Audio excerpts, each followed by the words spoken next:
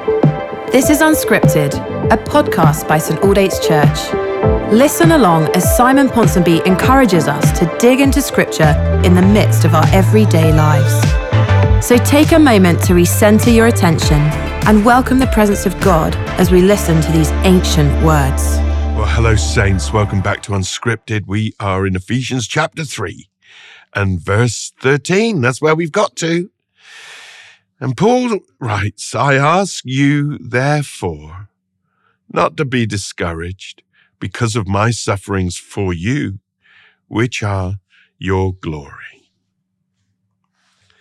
Don't be discouraged because of my sufferings, for they are for your glory. I want us to think about Paul's sufferings for a moment.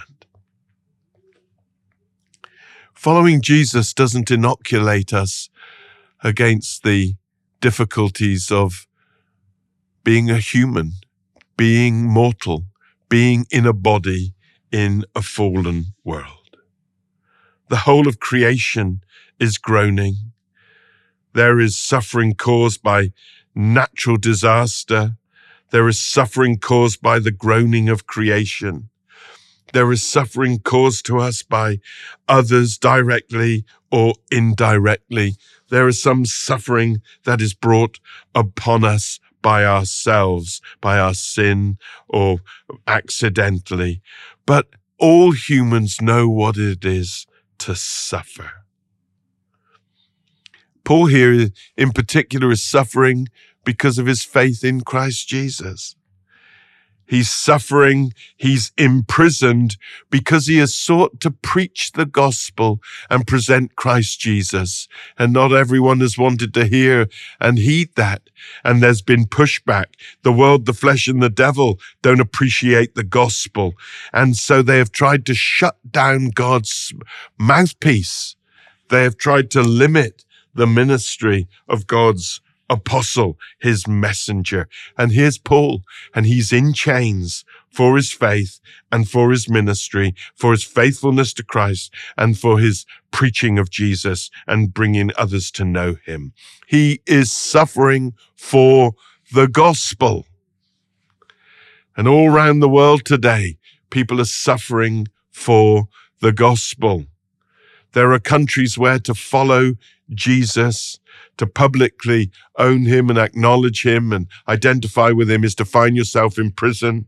For some, you may find yourself martyred for it.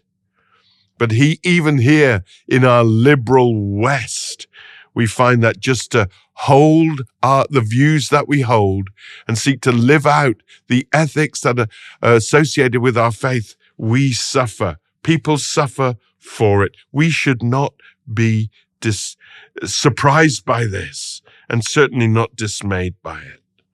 No one is immune to the trials of life, and no Christian is immune to the trials of life. But as a Christian, we will invite a particular form of suffering and pushback and hardship by those structures and those spirits that oppose the gospel. Paul is suffering.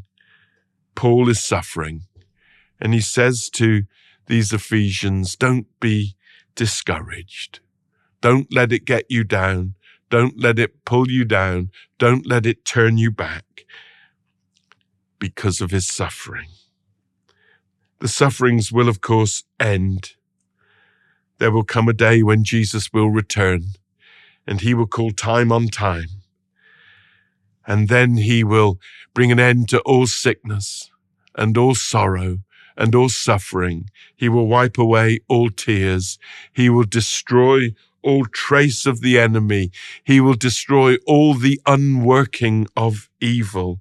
He will reverse the curse that fell at the fall on humankind. He will put all things right. He will bring heaven to earth. He will heal our wounds. He will balm them with his love, and there will be no more suffering. But until he returns in this life, we will have trouble. And if we follow him, we will have more trouble than some. Do not be discouraged. If you're going through the ringer today, do not be discouraged.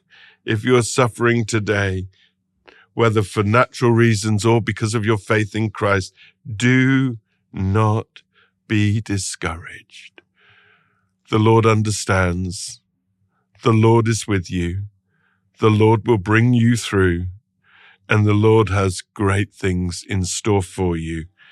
And these sufferings, they too will pass. Don't be discouraged because of my sufferings.